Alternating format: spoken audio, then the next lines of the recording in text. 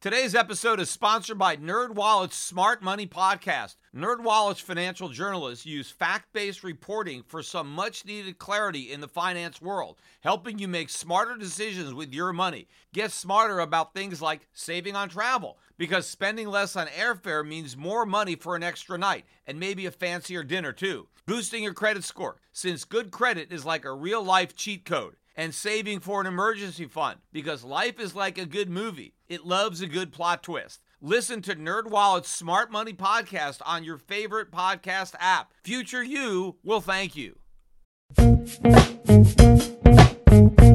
The Peter Schiff Show.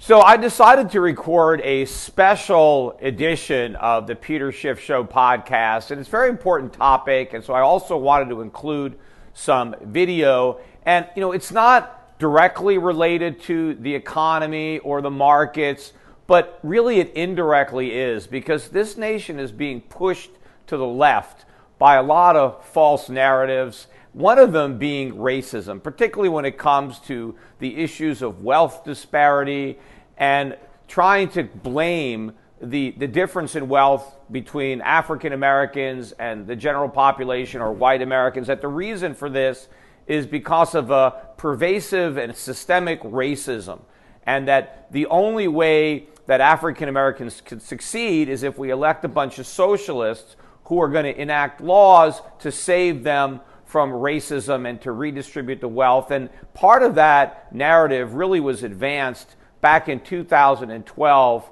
with the Trayvon Martin incident with George Zimmerman. And people who were listening to the Peter Schiff radio show back in 2012, I really covered this topic pretty extensively. I was one of the earliest defenders of Zimmerman. And, the reason I did that is because as the evidence was coming out, it was completely contradicting the false narrative that was being pushed by the Martin family, by the media. Yet the media remained steadfast in their opinion, even though you had all this evidence that contradicted it. Well, the reason that I've resurrected this topic is because now George Zimmerman is in the news again. He has filed a $100 million lawsuit against the Trayvon Martin family, the mom and dad, the lawyers, prosecutors, and the media is again pushing this same false narrative. They are writing all sorts of articles, really vilifying Zimmerman all over again.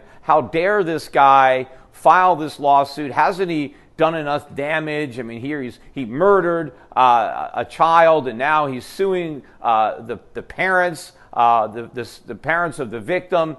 All this terrible coverage. But again, the real story here isn't the lawsuit, but why the lawsuit has been filed, the merits of this case, because some new information has come to light, which really shines a light on the severity of this hoax. And it's actually an even bigger fraud than I initially believed.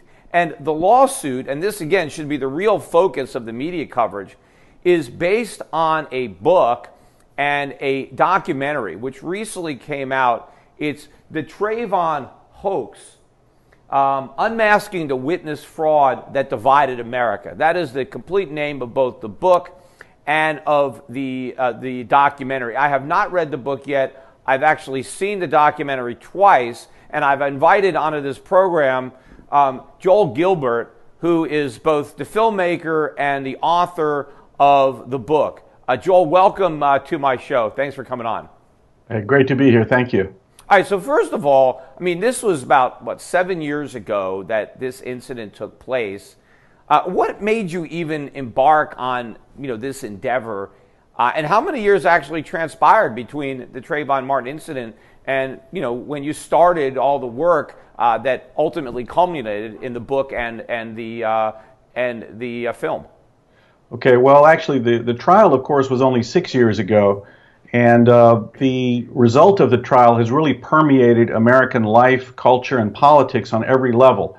As you know, Black Lives Matter was directly formed because of this case. It led directly to the Ferguson, Missouri incident and the Ferguson effect, where police no longer do proactive policing. It was really ground zero for racial division in America. black and white both viewed race relations as positive in 2012. Everyone, even whites, even myself, very proud of having a black president, even though I didn't agree with his politics. And ever since then, it's been negative. And we've had racial incidences blown up and accusations of America being racist all of a sudden, as you mentioned. And this has been an ongoing thing that the socialist movement has always tried to bring black Americans into their cause. It actually started back in the 30s. They tried to recruit black Americans, especially in Chicago, where Communist Party USA was founded. But blacks were religious people. They didn't want any part of Marxism and socialism because it was atheist. Also, they were into love thy neighbor, whereas socialism promoted a war between the classes, rich against poor. So the socialists had very little success with African Americans really until up through the middle of the 80s. They started again. Really, Barack Obama was one of the pioneers. He was brought from New York to Chicago by radical socialists to become a community organizer. The real job was agitator. They used him as kind of a front man to try to recruit black church groups to bring them into the socialist cause. So they're always trying to create and manufacture incidences.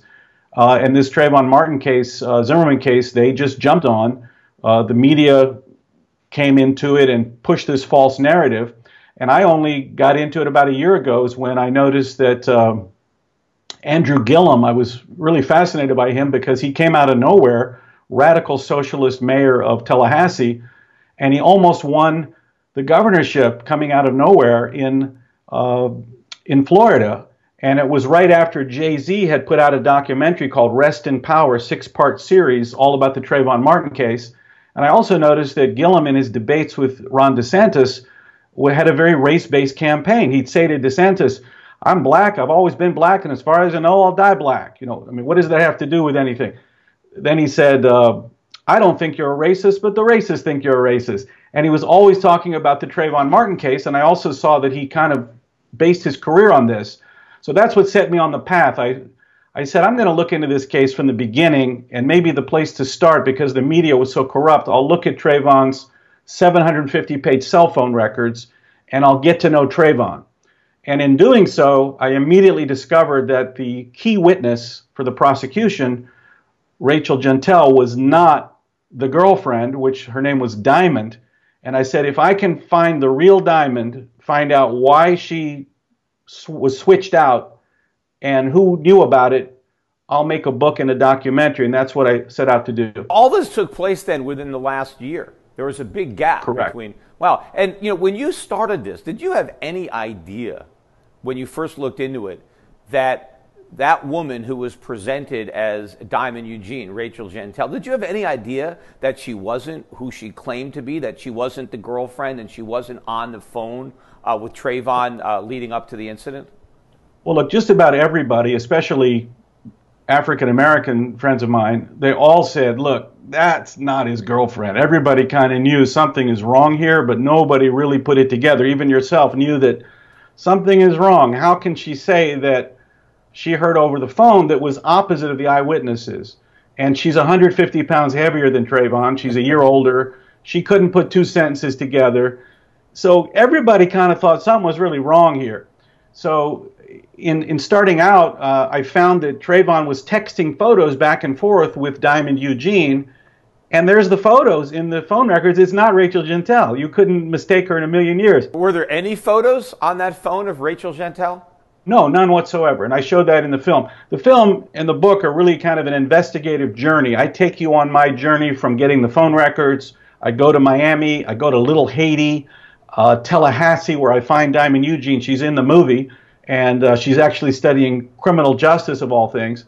And I go to Sanford, and George Zimmerman is in the film. He did not even testify in his own trial. So you get to hear from his point of view, you know, what really happened. And that's not because he wasn't innocent. I mean, most lawyers advise defendants in a case like that not to testify. I'm sure he wanted to testify, but he was probably advised not to. And obviously, you know, the case came out in his favor, so his testimony wasn't necessary. But yeah, one of the best parts of your film, and I thoroughly enjoyed it. In fact, I even enjoyed it as much watching it the second time, even though I knew everything that was going to happen. But it's not even so much as the facts, but your journey in piecing it all together and all the things that you had to do in order to basically solve the mystery. But one of the things that I'm interested in is how quickly were you able to ascertain, just by initially looking at those records, that there actually was a real diamond, that it wasn't just some nickname for another girl?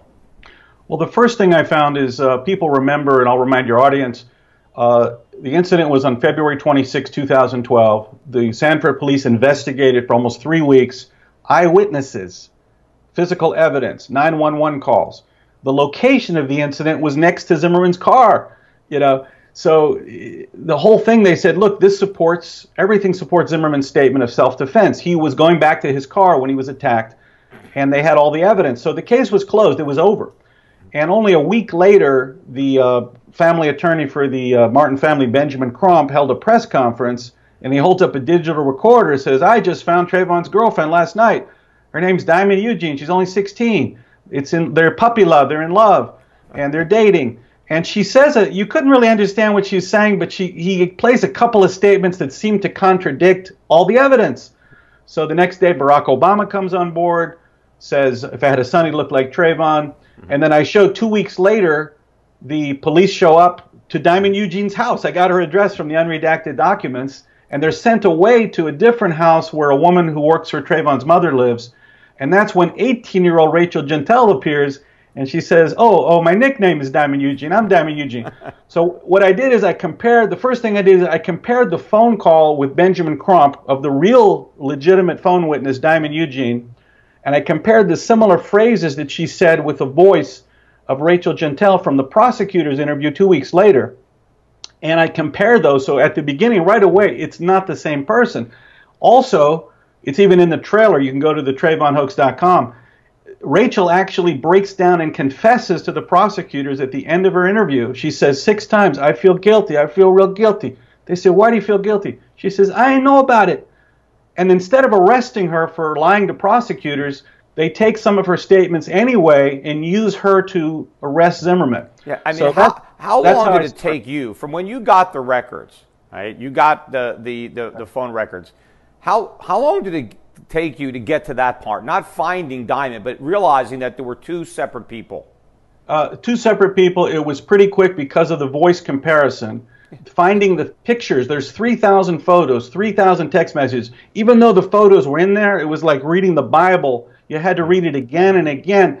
And I finally realized that of the 3,000 photos, I could find Diamond because they were texting photos to each other, and I used the timestamp. So that took a few months to really figure it out. But the interesting part, though, is if you were able to figure this out, and there should have been some red flags, as you said, from the prosecutors who have an interest in if there's evidence that that supports the defendant, exculpable evidence. They have to explore that. They're not there to convict innocent people. So if they find evidence that the person is being wrongly accused, they're supposed to explore that. So if you were able to figure this out so quickly, how is it possible? And this is why people think this whole thing can't be. How is it possible that the prosecutors had all this evidence and still allowed an imposter to testify under oath as if she was actually the person who was involved with Trayvon and the person who was on the phone with him? Right. Well, when you look at the film and the book also, I go through the fact that the prosecution withheld evidence from the defense. They had to spend 2/3 of their time. Zimmerman's attorneys told me they spent 2/3 of their time in court just putting sanctions on the prosecutors for not giving them evidence. The phone records they actually withheld as long as they could. They told the defense they could not speak to Diamond because she was only 16, which was actually true, until just before the trial. Then just before the trial, Rachel Gentile, now she's 19, shows up. So the prosecutors, just in that first interview with Rachel, they knew she was lying. They said it's in the movie. They said things like, "How many texts did you send to Trayvon that day?" She says, 1. Right. And it's actually 32 texts. Every question they ask, they know the answer, and she lies. Yeah. So, and then when you look at the affidavit for arrest, they use Rachel's statements, for example, whose voice was it screaming for help? Now, you had the eyewitness, Jonathan Good, said it was the guy on the bottom. You had Tracy Martin, Trayvon's father told the police when he heard the 911 calls it was not his son. And you had Zimmerman, when the police officer came 1 minute later, said, "I was screaming, but nobody helped me." So they discounted all that evidence and just used the girl over the phone to indict Zimmerman. So it's really hard to believe that they have subpoena powers. I wish I had subpoena powers. And of course, just they did it anyway. Circumstantially, it just never made any sense that this 5'9" overweight guy was the one screaming for help. That Trayvon, tough guy, wannabe gangster, lots of fighting, that he was just screaming for help. It just didn't even sound right. But even today, I still, I talked about this on my radio show, and I put up a YouTube video, and I read the comments, and I still get all these people, pushing this narrative that, well, Zimmerman chased him, he stalked him, Zimmerman started the fight. People still believe that despite all the evidence. Right. And I'll tell you why.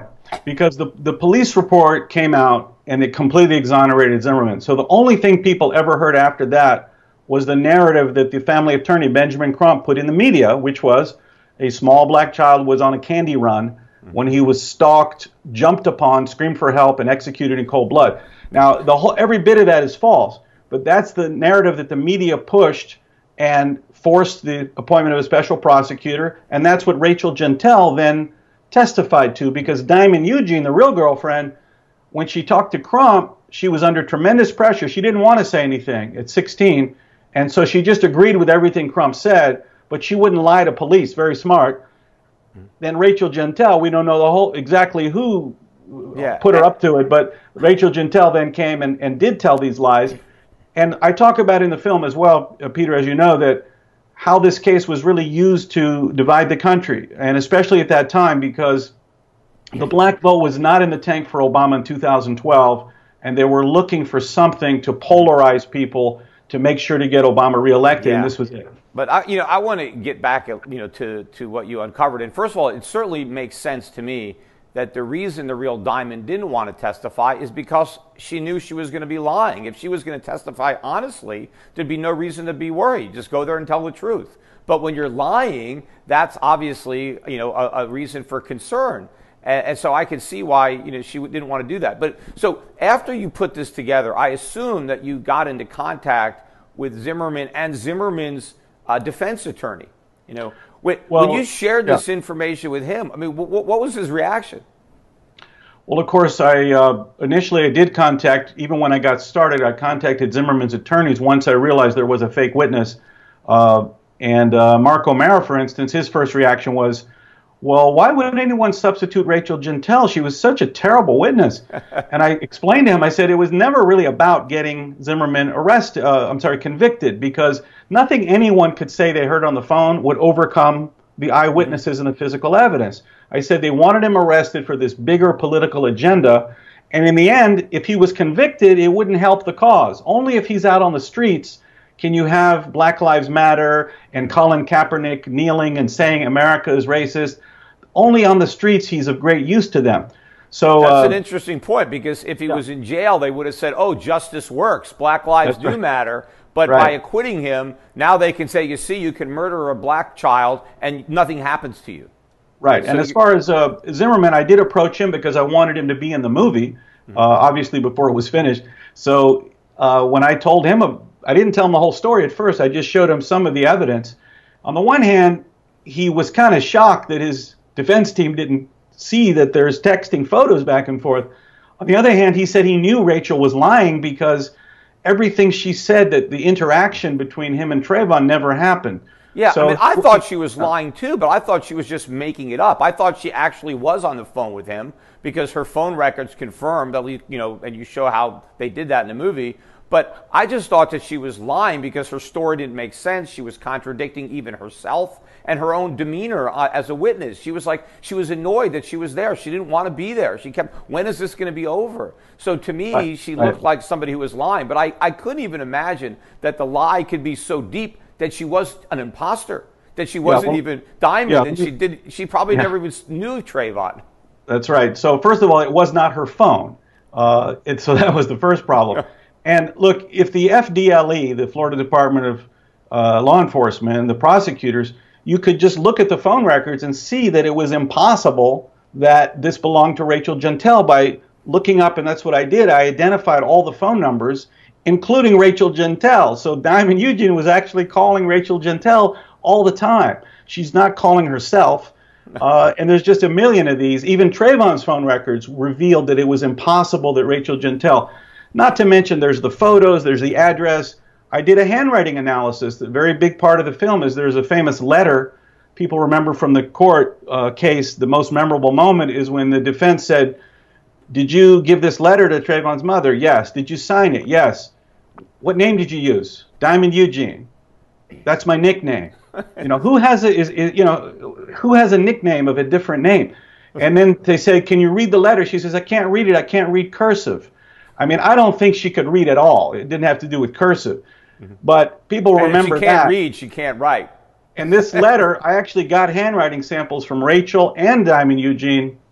I took it to forensic handwriting expert Bart Baggett, and he confirmed that Rachel did not sign the name Diamond Eugene, and it was signed by Diamond. So it's completely proven, and I think Zimmerman is going to have a pretty successful case if he can get these people under oath. Because if they can get the case to court. But you know, your film, and again, I haven't read the book. I'm sure it's got even more information than was in that film.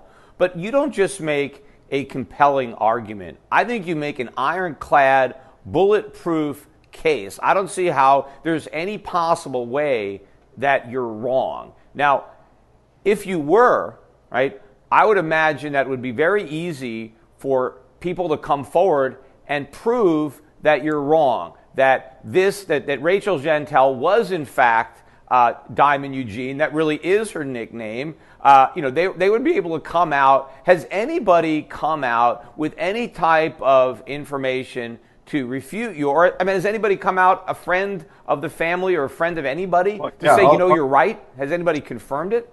Well, here's what's happened. Since Zimmerman's lawsuit came out, we've had official reactions. Trayvon's mother, Sabrina Fulton, posted on her Facebook page something like, "Oh, Lord, please help me through this." Rachel's attorney, Ron Vereen, he's actually a clip in the movie where he talks about how she got PTSD from this ordeal, which you can imagine how stressful it was for her and how cruel it was really for everyone who knew that she was not Diamond Eugene, that it allowed her to testify. She had a lot of disabilities, and she was held back 2 years in school. She couldn't read, fourth grade level, whatever. So Ron Vereen, her attorney, actually put out a statement. He said, Rachel's relationship with Trayvon is whatever she says it was. That wasn't, I don't know if that was very convincing. And then, of course, Ben Crump just dismissed it and said, you can read his denials online about that Zimmerman's just trying to get attention. So they're not talking about the substance here, and I don't think they can. No, I have read countless articles because I searched for them where you Google George Zimmerman, and there's all these articles just about his crazy, frivolous lawsuit that doesn't stand a chance, that's just, he's an attention whore, whatever he's doing. And not a single article actually goes into the substance. And a couple of them that actually mentioned the allegations of witness fraud, they just then attack you or they attack the lawyer. Right. They're politically biased, as if to just discredit, like there's no real evidence supporting anything that you're saying. Right. Well, look, a couple things on this point.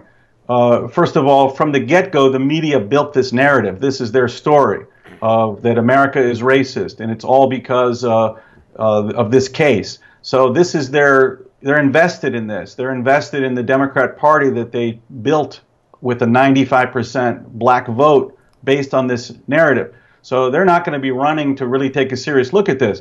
I actually gave all the information to the Miami Herald when the movie came out. I said, these people are all from Miami. You covered this case, actually, objectively at the time. Mm-hmm. Sabrina Fulton, Trayvon's mother, is running for Miami-Dade commissioner. She was endorsed by Hillary, Elizabeth Warren, Cory Booker. You should look into this. They said, we pass. They didn't want to touch it. Now, there are objective journalists, though. For example, the Orlando Sentinel, of all people, just came out with an article saying that, by David Whitley, saying that this case deserves a fair look and talking about the evidence. Epoch Times, of course, American Thinker had great articles about it. many others. So you just got to look around. Townhall.com, Bill Marshall. So you can look at the website, thetrayvonhoax.com, under press, and you'll see all the coverage. There's actually a couple of brilliant professors, these African-American professors, one out of Columbia and one out of Brown University, Glenn Lurie and John McWhorter. They read the book and saw the movie, and they did a very insightful I happened to watch their part 1 and part 2 in their entirety. Yeah. And yeah, I very much enjoyed watching it because you can tell, because these are liberal Democrats. These guys, admit that they were fully on board with the false narrative because they just wanted to believe it like everybody else. But their minds, their rational thought is just now contradicting with that because it won't let them accept it anymore. And you can see it pains them to have to admit this because they understand the implications. Because you have these people now that have been paraded around, the parents, and they basically committed a crime. And the lawyer, this is a huge crime when you basically knowingly put forward a fake witness who is not only committing perjury because you coached them, but they're an imposter. They're not even the person they claim to be. And if Trayvon's parents and his lawyers, if they're willing to lie about something like this, if they're willing to commit a crime that they should actually be in jail for, they should be charged, and if convicted, they should be going to jail for what they tried to do and framing an innocent man. What if they actually convicted George Zimmerman, although he's been convicted in the court of public opinion, and his lives have been ruined by a lie. And so they understand the implications of this. And so it's tearing them up inside and they're being honest. But I think the media understands it, which is why they want to clamp it down. They don't even want to admit, oh, you know what? We made a mistake. We rushed to judgment. We believed a bunch of liars who had their own agenda, right? They made a bunch of money off this. The lawyer made a career and a fortune. The parents had a lawsuit, and they're all politically motivated, and they don't want to go back and say, hey, wait a minute, this was a rush to judgment. They don't even want to reflect on that, so they're burying this story. Well, but for them, it's far beyond that, because don't forget, less than a year later, the slogan they ran with was Skittles and iced tea. So Ben Crump then went with Al Sharpton to Ferguson, Missouri, to push the next Trayvon hoax, as I call it. Hands up, don't shoot. That's another one the media pushed. So they've been pushing this stuff on us for the last 6 years. It really changed the country. Jussie Smollett thing, that never would have happened. They just repeated it without question. When I was in D.C. at the National Press Club promoting, releasing the movie there, they were putting out a story that a black girl in Virginia said some white kids cut off her dreadlocks. They were reporting that, no questions asked. The next day, they said, Mike Pence's wife works at this school. They were so excited. The third day, they said, oops, the mother said it was a hoax. She lied. She cut off her own dreadlocks. So the media malfeasance to just run with this stuff. And I think a lot of people are realizing that if you just accept the media narrative, you're going to get fooled. And if Al Sharpton is in on it or Ben Crump is in on it, you really need to ask some questions. Yeah, but at least cutting off a young girl's dreadlocks, I can see that happening. That's possible. But, the Jussie Smollett, that was crazy. The minute I heard that, there's no way this actually happened. And the media is already willing to accept it because Jussie is black and he's gay. So automatically, if you're a victim and he's a double victim, well, you must be believed no matter how preposterous it is that you're asking people to believe. And this should open up people's eyes. Did you get on the phone with some of these reporters and actually discuss your findings to get their reaction, or did they not even get that far? Well, they did. I talked to a lot of them, and many of them were quite honest. They said straight up, they said, look, this is incredible what you uncovered, but I'm afraid to be the first one to push it out there. If I'm the first one looking into this, I'm going to get attacked on social media. They're going to call for me to be fired. Only once it's out in the media, then I'll cover it. And most of them actually have, but all of them were afraid. They don't want to scoop. They want to be a follow-on. They'll follow the mob, but they don't want to be a target of any information that contradicts the main narrative that they push. Yeah, that is the initial pressure, because I remember, I felt it a little bit, but I'm not a very politically correct guy. But what happens is if you don't immediately support whatever's being alleged by these victims, well, then you're a racist yourself. right? You're not believing them, and that just shows how racist you are. And then because we all want to show that we're not racist, which most of us are not, but in order to show that, then we just have to believe them. And it's our willingness to believe what's obviously a lie that supposedly proves that we're not racist. I think it's the other way around. I think if you're willing to give them people, if they're black or whatever their minority status is, if you're willing to lower the bar and just give them a pass and say, look, that's okay if what they're saying is a lie, we're just going to believe it anyway. That's what's racist. You got to treat everybody the same. You have to have a healthy degree of skepticism when somebody says something that doesn't make any sense. I have found from my interactions with people that have seen the film, it supports what I believe is that no one has suffered more from this Trayvon hoax, as I call it, than the black youth of America. And the Trayvon hoax is two things. It's both the substitution of a legitimate phone witness, which was Brittany Diamond Eugene. She went with Trayvon by her middle name, Diamond Eugene, for a false fake witness, Rachel Gentel, to get Zimmerman arrested and try to get him convicted. The Trayvon hoax is also the name I give to that narrative that the media plays on black Americans every day, that America is racist and you better seek shelter on the left to protect yourself from all this hatred. And this is the story they push. And I can tell you that beginning at the National Press Club, we had students there from Howard University, historically black college, and my security guards were these big, tough black guys. And they all came up to me afterwards and said things like, thank you. They wanted my autograph. They wanted copies. They said, thank you, thank you. We knew something was wrong with this. I had a black girl email me and said, I have a black son and I was afraid for him to grow up in America. And now I realize we got played. We got played. She said, thank you, thank you. So it's the black kids. They knew all along Rachel wasn't the girlfriend. You didn't have to tell them. Yeah. Now, have you had any contact with... They suffered from this story because I want to point out that whole Ferguson effect thing where police no longer do proactive policing. They just drive by when they see crimes. We've had a 33% rise in homicides in urban America. So it's been a crime disaster for black neighborhoods, all because of this ridiculous story that they put forth based on this case that America somehow became racist. I grew up in Tennessee in the 70s and 80s. I never heard the N-word in my life. Black and white kids were all friends, we're all together. If there were black kids who were friends of mine because I liked their character. If there were white kids that weren't friends, it's because we didn't get along. Who ever heard of this nonsense? And they want to tell us 40 years later America became racist, and that's the narrative that they use to drive their political agenda. Yeah, and I think, too, the fact that obviously you have a bias, just like all the people that were pushing the false narrative have a bias.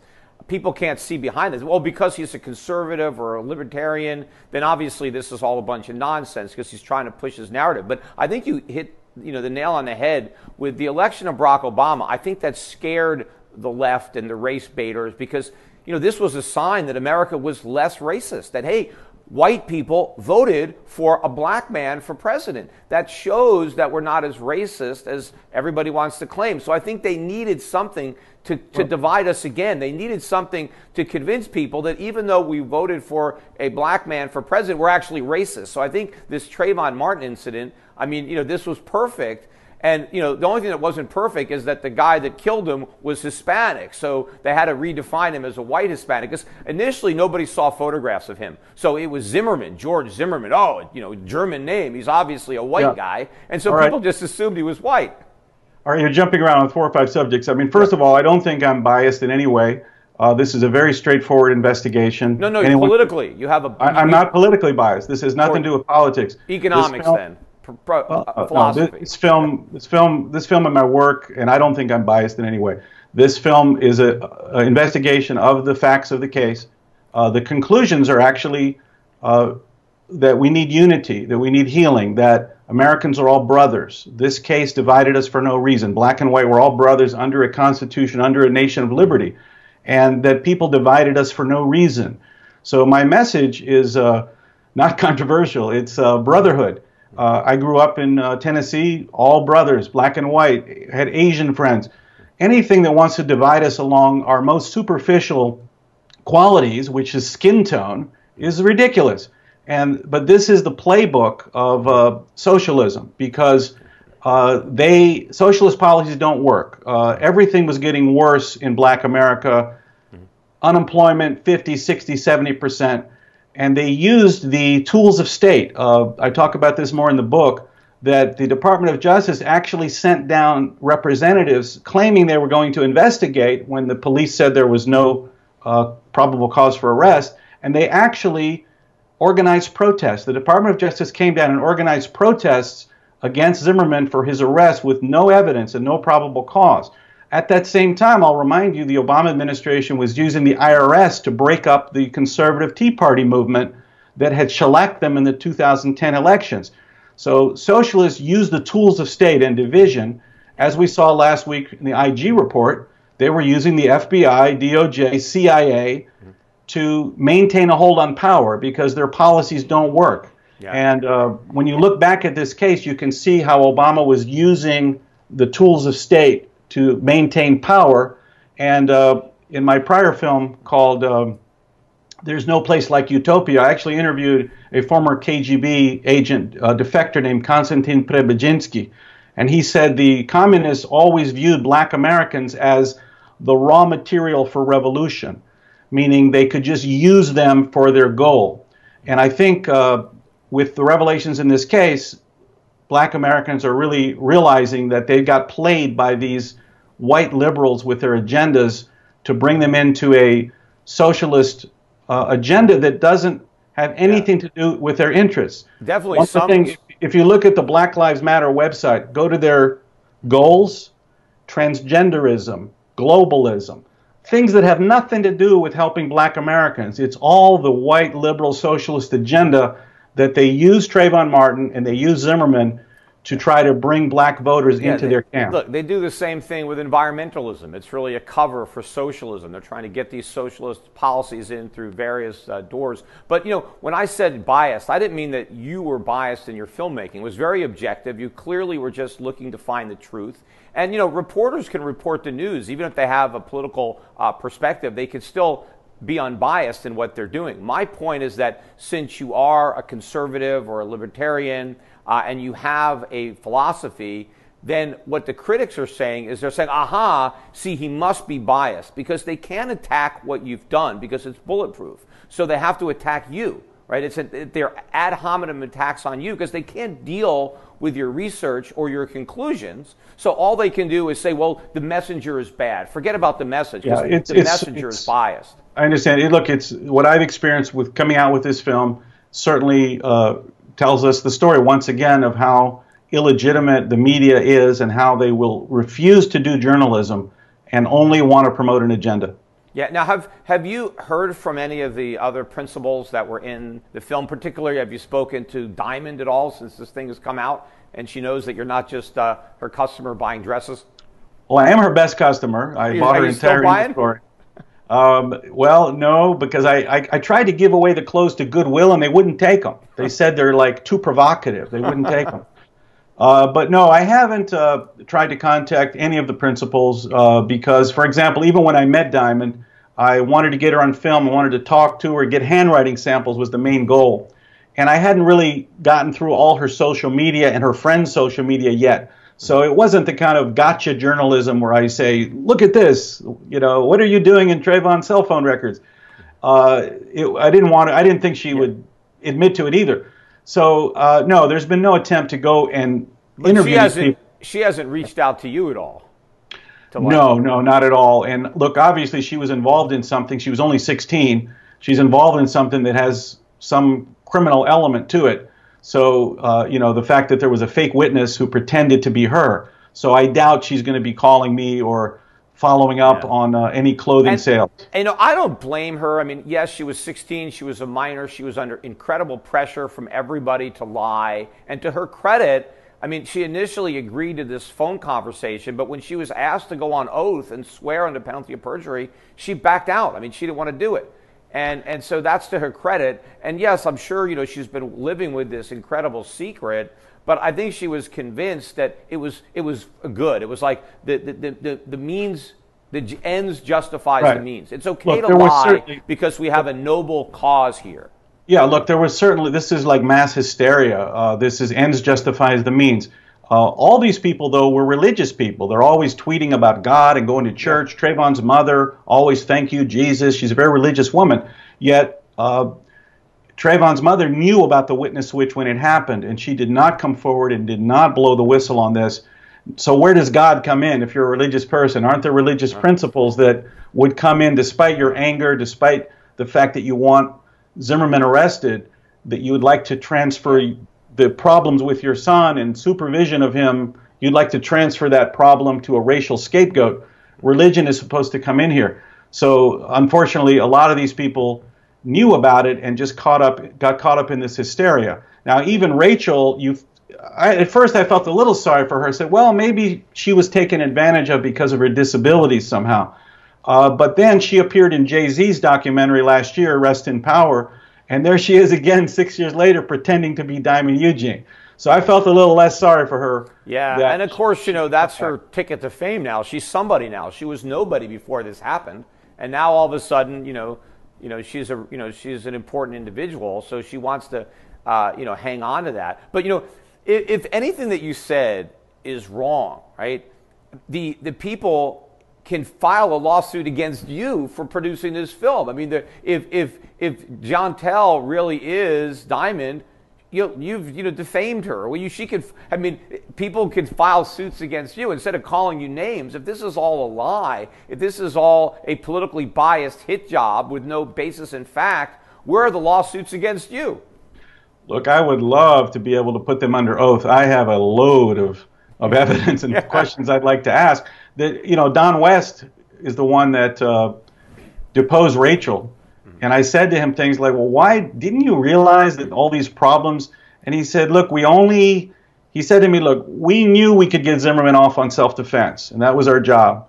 And we knew that something was wrong, but we didn't know what it was. And it just didn't make sense to start going down these different areas when we didn't know where it would lead. And we already knew we could get him off on self-defense.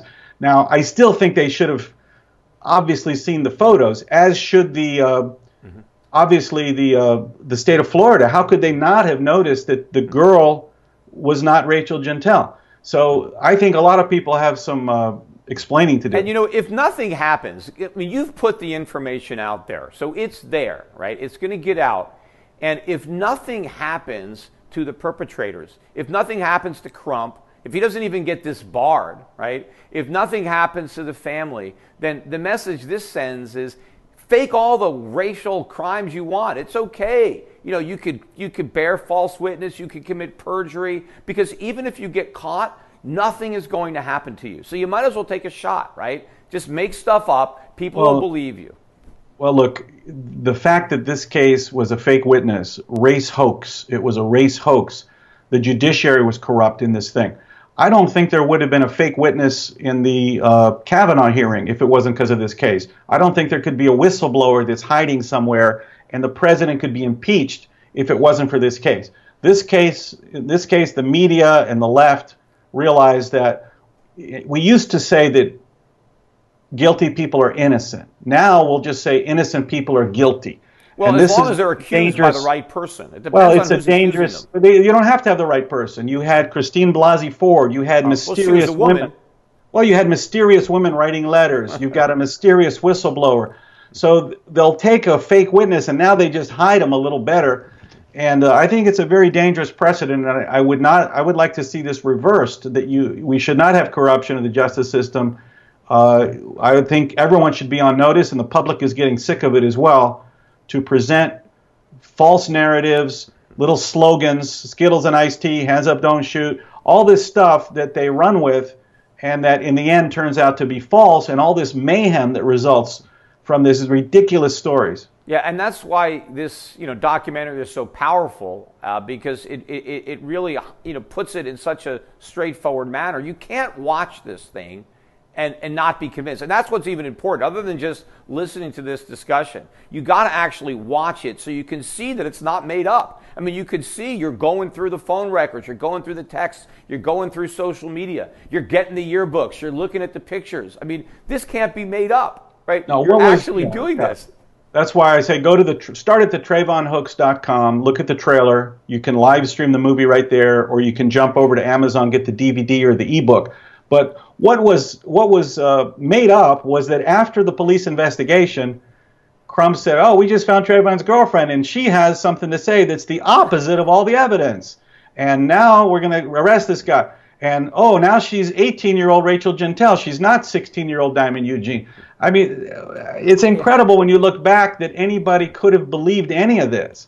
Yeah, and and I can imagine, because they're shocked. Oh, he didn't get charged. So now they had to come up with this, oh, we got his girlfriend. Because obviously they would have brought that forward sooner, if they didn't pull it out last minute as a Hail Mary pass. Yeah, but can you imagine then all of a sudden they find out that Diamond's not going to follow through with it? Because obviously initially they thought they had her on board because they used her name, they used her voice, and then they're like, she's not going to do it. And then they got to substitute somebody else. I can imagine them laughing. They were, can we actually get away with this? And they actually did. They must have been worried. Rachel confessed. She confessed to the prosecutors. And they didn't care. And they didn't care. There was a bigger agenda that took over. And none of the media thought to ask Rachel. All her stories kept changing. How many people do they know that have a nickname that's different from their regular name? And they never asked her, if you were on the phone with your boyfriend and there was someone stalking him, jumped on top of him, he screamed for 50 seconds, help, and then was shot in cold blood, why didn't you call the police? They don't even ask her about that. So the media is the biggest culprit in this. And she didn't even know. I mean, they asked her, is the phone in your own name? Well, it should be by now. I mean, she even lets that slip. Yeah, it's ridiculous. It's just ridiculous when you hear that interview. She was not on the phone with Trayvon. She's not his girlfriend. I found the real girlfriend, Diamond Eugene. I went and met her in person. She's in the movie. And you just see the whole, walk you through the entire. This is explosive. It's a great piece of investigative journalism. It's very entertaining even to watch it. And for me personally, it was satisfying in that, look, I never believed this nonsense from the beginning. And so it kind of validates, what I thought based on, just being a logical person, right? Who's not seeing black and white, who's just seeing reality and fiction, which clearly this was. But, I don't know how this case can even be adjudicated. My fear is that they're going to it's going to be thrown out for some BS reason. There'll be some political pressure. I don't know what the statute of limitation is. If they could say this is really new evidence that was discovered. I mean, the defamation charge is not stale because that's fresh from that book from Crump. But maybe they'll just pay him off. Maybe the state will write Zimmerman a check. Yeah, I don't know. I know that Crump wrote a book that came out only a couple months ago called Open Season, Legalized Genocide of Colored People. Who uses the term colored people? And then Zimmerman says he's then defamed in this book. So Crump is running around trying to be the new Al Sharpton by exacerbating race issues where they don't exist. And I think he's caused a lot of harm to the country, as has, Al Sharpton had a history of mayhem. Al Sharpton, who was an Obama advisor, also came down with the Department of Justice to organize protests. And Crump introduces, it's in the movie, Crump introduces Al Sharpton at a rally, and he says, we called up to New York City to get someone with a track record. Yeah. well, Sharpton's track record was Tawana Brawley race hoax, Crown Heights 1991 riots, 1995 Freddy's Fashion Mart massacre. So this is the guy that they wanted. That's the experience they were tapping into. Yeah, this is an industry, like a star with Jesse Jackson. These guys are shakedown artists, poverty pimps. They use the African-American community. They actually perpetuate poverty. They want to keep them down so they can claim the reason you're not a success is because of racism. So you need me, you need to support what I'm doing, or you need to vote for the people that I tell you to vote for, and that's your only ticket out of poverty, right? Because we're gonna use the power of government to protect you, but it's the government that is keeping them down. It's preventing them from lifting themselves out of poverty. Look, with Obama's election, they run out of things to allege, because if America is not racist, these guys are out of business. This guy J. Christian Adams wrote a book about it. He actually worked at the Justice Department. He was a holdover under Obama. And he detailed how the Obama administration hired about 1,000 lawyers from radical social justice groups, the SPLC and also La Raza. So you had these lawyers up there just looking to exploit race. And no one has suffered more from this than the black youth of America. And no one is responding more positively to this film than black teenagers, because they see that they got played, and they've been played ever since. And I think it's very liberating to see that this entire narrative that there's armed white men in the streets and police that want to shoot you because of your skin tone, that this whole thing is total nonsense. And Trayvon's mother, Sabrina Fulton, she's in the movie too. She runs around the country just supporting Democrats. Yeah, now saying, she's running herself. Now she's running. Yeah, she's running for office. Yeah. I have no doubt they're going to bring her out to the 2020 convention to try to inflame with her narrative. She's still saying today, people hate you so much because of your color of your skin, they want to shoot you. She says that, even though this case had nothing to do with that. We mentioned that the media. You've talked to some people in the press. They're just kind of afraid to touch this because it's such a hot, divisive issue. They're afraid, for their careers. But I'm sure you're getting emails or some people are contacting you, regular people who have seen this. And I'm sure you've got some hate mail. But are people saying, hey, you know what? Thank you for opening my eyes, because I actually believed the false narrative, and then I watched this film. And now my mind has been changed. Are you getting those kind of emails? Well, first of all, if you go to the live stream link from the website, the TrayvonHoax.com, there's lots of comments there. You can also see on Amazon, over 100 comments on and reviews just from regular folks that see it. And those mirror the type of emails I get where people say, I kind of knew something was wrong with this case, but I didn't know what it was. But I did end up believing the main part of it, and now I realize it was all a lie. And thanking me. I've gotten very little hate or angry mail. The only couple of angry things are from white liberals. Yeah, they don't like it. They don't like it very much that the story they've been pushing to Black America that they better vote for Democrats because of all this hate. They don't like it when that story is debunked a little bit. And if there's very few complaints. If there's any bad reviews, they're not even from people who saw the film, because you can't give that film a bad review if you've actually seen it. So I'm sure there are people who are just going there and are just saying, oh, it's terrible, it's a bunch of nonsense, because they're biased and they want.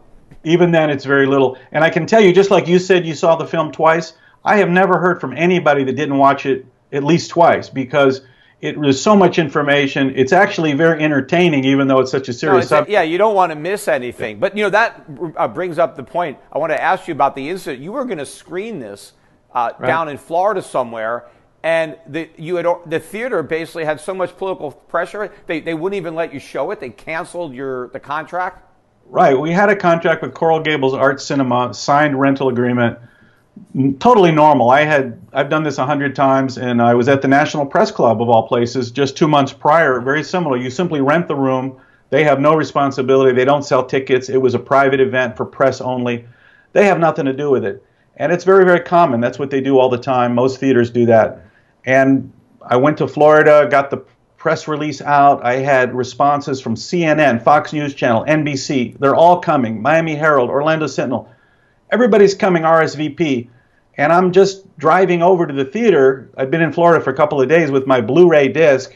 They said, well, bring your Blu-ray. We just want to test it on the system. I said, okay. So this is less than 24 hours and before the event. They call me and they say, we canceled. I said, why? They said, well, the city of Coral Gables mayor is calling, and the city council and the city lawyer is here in the lobby of the theater, and they want us to cancel. I said, why? Why? They don't like the name of the movie or something. I said, well, you can't do that. I have a contract. I'll call you right back. She called me back and wouldn't even talk to me anymore. She said, well, you can send me an email. So subsequently, I had to cancel that event. It cost a lot of money, and I'm probably going to sue them for breach of contract, censorship, violation of First Amendment rights. This is a typical thing where they didn't see the movie. They didn't ask for it. They even admitted there's no requirement to screen or approve content. Yeah, that's what happened. Look, I'm sure they'll settle for some amount, because I can see from their perspective, they were probably afraid that they were going to get protests, people were going to boycott, or people were going to vandalize the property. I don't know. You can't be fear of the mob means we don't have free speech. Well, I showed it at the National Press Club. But this is not a government agency. This is a private company that didn't want to take that risk. But that shows you how powerful this film is. Because if your film was a bunch of BS, sure, put it out there so people could show how it's nonsense. But the fact that you can't refute anything in this film, that's why it's so scary. That's why people don't want it aired. But They shouldn't. You can't censor movies that you haven't even seen, and you don't have any requirement in your contract for a well, you could have a censorship. breach of contract. It's not really, because it's not government. This is a private company that doesn't want to take the risk to their reputation. But if they should have asked you that. I mean, you did what you were required to do, and they, to protect themselves, they breached the contract. They should be required to cover your damages. Anyway, in that. But fortunately, we can see this. This thing is on the internet. You actually can get a DVD too, or a Blu-ray, or is it all just download? Yeah, well, you can live stream from the link on the TrayvonHoax.com. You can also get the DVD there, or on Amazon, you can get the book, the ebook, or the DVD as well. Do you have a package deal where you get book both? and ebook? Yeah, book and ebook. I mean, I think if you watch the movie or vice versa, you're going to get the book and vice versa, because the movie is so visual and interesting and fun, and then the book has a lot more background and depth and additional things that we couldn't fit in the film. So I think you should read and watch the movie as well. Yeah, and the story is not over yet, because we have to see what happens with this lawsuit. We have to see if the media will gradually open their eyes, or somebody will have courage, if a major network or somebody will actually report on what's really relevant here. Not the fact that there's a lawsuit, but that there was a fraud perpetrated, that there was a fake witness, that it was an imposter, that it was an attempt to frame an innocent man, that the media ran with a phony narrative despite all the evidence, overwhelming witness and factual evidence that the narrative was wrong. And now, even after the fact, when it's confirmed that the witness wasn't even real, and they're still clinging to this false narrative. So it's going to be interesting to see the Pandora's box that you've opened up with this film. Well, I was on the Today Show when I was in Florida, believe it or not. Kerry Sanders interviewed me for a full hour, and I was saying, well, how much of this is going to make it onto the Today Show? He said, a couple of minutes. I said, okay. So for an hour, he kept asking me provocative questions, like 8 times. He said, is this just a conspiracy, like that? And then I would explain why it's not. Well, it actually is a conspiracy, but it's not a conspiracy theory. There was more than one person that was involved in this, which makes it technically a conspiracy. I said, but it's proven. So 8 times he tried to kind of find something to make fun of me in some way. And in the end, only 12 seconds of the full hour interview got on to the Today Show. And I actually answered, his question. He goes, well, why didn't you ask Diamond Eugene when you saw her in the movie about this? And I said, I was in the middle of the investigation. You don't tell the person you're investigating, hey, I'm investigating you. And so I think I did pretty good. It was a perfect undercover operation, because she wasn't defensive. Her guard was down. Because the real Diamond Eugene, she's a bright girl. I mean, she's smart. She's not like Rachel Jantel. She's got a lot on the ball. She's got a lot, and so, she wouldn't have got anywhere near you. And it was funny. She was a little suspicious, when she's writing those names down. I was laughing about the names that you came up with, and she's like, she didn't piece that together, because you did such a good job of pretending to be, her customer. Well, I was a customer. I bought a lot of her fashion clothing. It was a good deal. I would recommend her clothes to girls that wear that kind of clothing. But yeah, it was very nerve-wracking. I mean, I had a camera set up right there in plain sight, and she kind of looked at it. And she must have just thought, well, I don't know what she thought. But it was nerve-wracking. I was trying to get her to sign names on these Christmas cards that coincided with the same words in the letter that she gave to Trayvon's mother. So you had, like, the man was getting closer, so I made up a name, Teresa Closerman. Yeah. So I thought, these are really funky names. I hope she doesn't realize what's up. Yeah, and by the way, they took an hour of footage for the Today Show, and they did a minute. This is like, I don't know how long we've been talking. It feels like an hour. All of it is going to be online. We're not going to edit any of this down. So you're going to get a full airing. And so if there's any questions that I kind of forgot to ask you, and if there's anything that's on your mind that you want to get out there, why don't just finish up by just saying anything that we didn't hit on. Look, I think it's the most important film of the year, if not the decade, the most race-based trial since OJ that really changed the country. Turns out it was a hoax. It was a total fraud. Black Lives Matter should probably think about hanging it up. Colin Kaepernick can go back and play for the 49ers now. All this race-based nonsense that divided us for no reason, you look at this film and you realize It was just a lot of BS, and we need to get back to who we are, which is brotherhood. Americans are brothers, black and white. We live under a nation of liberty and justice for all, and there's no need to have this race-based narrative in our faces from the left or the media. And this movie just exposes it.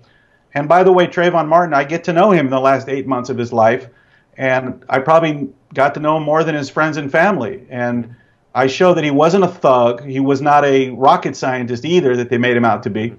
He was an average kid that went into a downhill spiral, and you can learn about that in the film. So if you go to the TrayvonHoax.com, start with the trailer, live stream, and share it as much as possible, because I think the story can help heal what went wrong. And that is the real story, too, about a young kid who probably had a promising future. He had some problems, and he did spiral down. And, where are his parents? Where was his father in all this? And, how did that institution or school and fail him? Because he put himself in circumstances that led to his death. It's unfortunate that he died, even if he attacked George and he's, getting into fights. Look, a lot of young kids do stupid things when they're 16, 17 years old. But the fact that he's dead, it's not Zimmerman's fault that he got attacked. Let me comment. Look, it was a tragedy. It's a big country. There's 320 million people. There are tragic circumstances that kind of come together and things happen. Some people do stupid things and make terrible mistakes. Some people are on drugs and do things they shouldn't have done. And unfortunately, sometimes that leads to someone's death. But for those individual incidences to then be exploited by the media and the left to make a political narrative and a political agenda is wrong. And this case is no different from some other ones where individuals acted stupidly or mistakenly, and someone was killed. Yeah. And that is the real tragedy, not just the death of a 17-year-old, but the death of freedom and justice, and the way people are exploiting a tragedy like that to create an even bigger tragedy, where even more people have probably died as a result of the race baiting and everything that's happened in the aftermath of this. And I'm sure that the Academy, if you're not going to nominate you for an Academy Award for Best Documentary, although they should nominate the film. Well, let me point out, I am up for a Pulitzer Prize. I paid $75 and I entered the book to the Pulitzer Prize Committee for 2019 at Columbia University. Mm-hmm. So if they're watching, please take a serious look at the book, because I believe I am an official entrant. I'm not a nominee yet, but I'm an entrant for the Pulitzer Prize for the book. Well, I would say, given that this is a seminal event, an iconic thing that happened in our history, for you to be able to definitively prove that the entire thing was a fraud. Not just, a lot of people thought it didn't make sense, right? Oh, how could that be? This doesn't make any sense. But there was no actual proof until you supplied the proof. And you did it in a very entertaining way. So hopefully that is what you accomplish here. If you can accomplish to open up people's eyes so that the next Jesse Smollett is not immediately believed when he comes up with this crazy, cockamamie story, that people are a little bit more circumspect and, they wait for the facts to come out and then objectively analyze those facts before reaching a conclusion.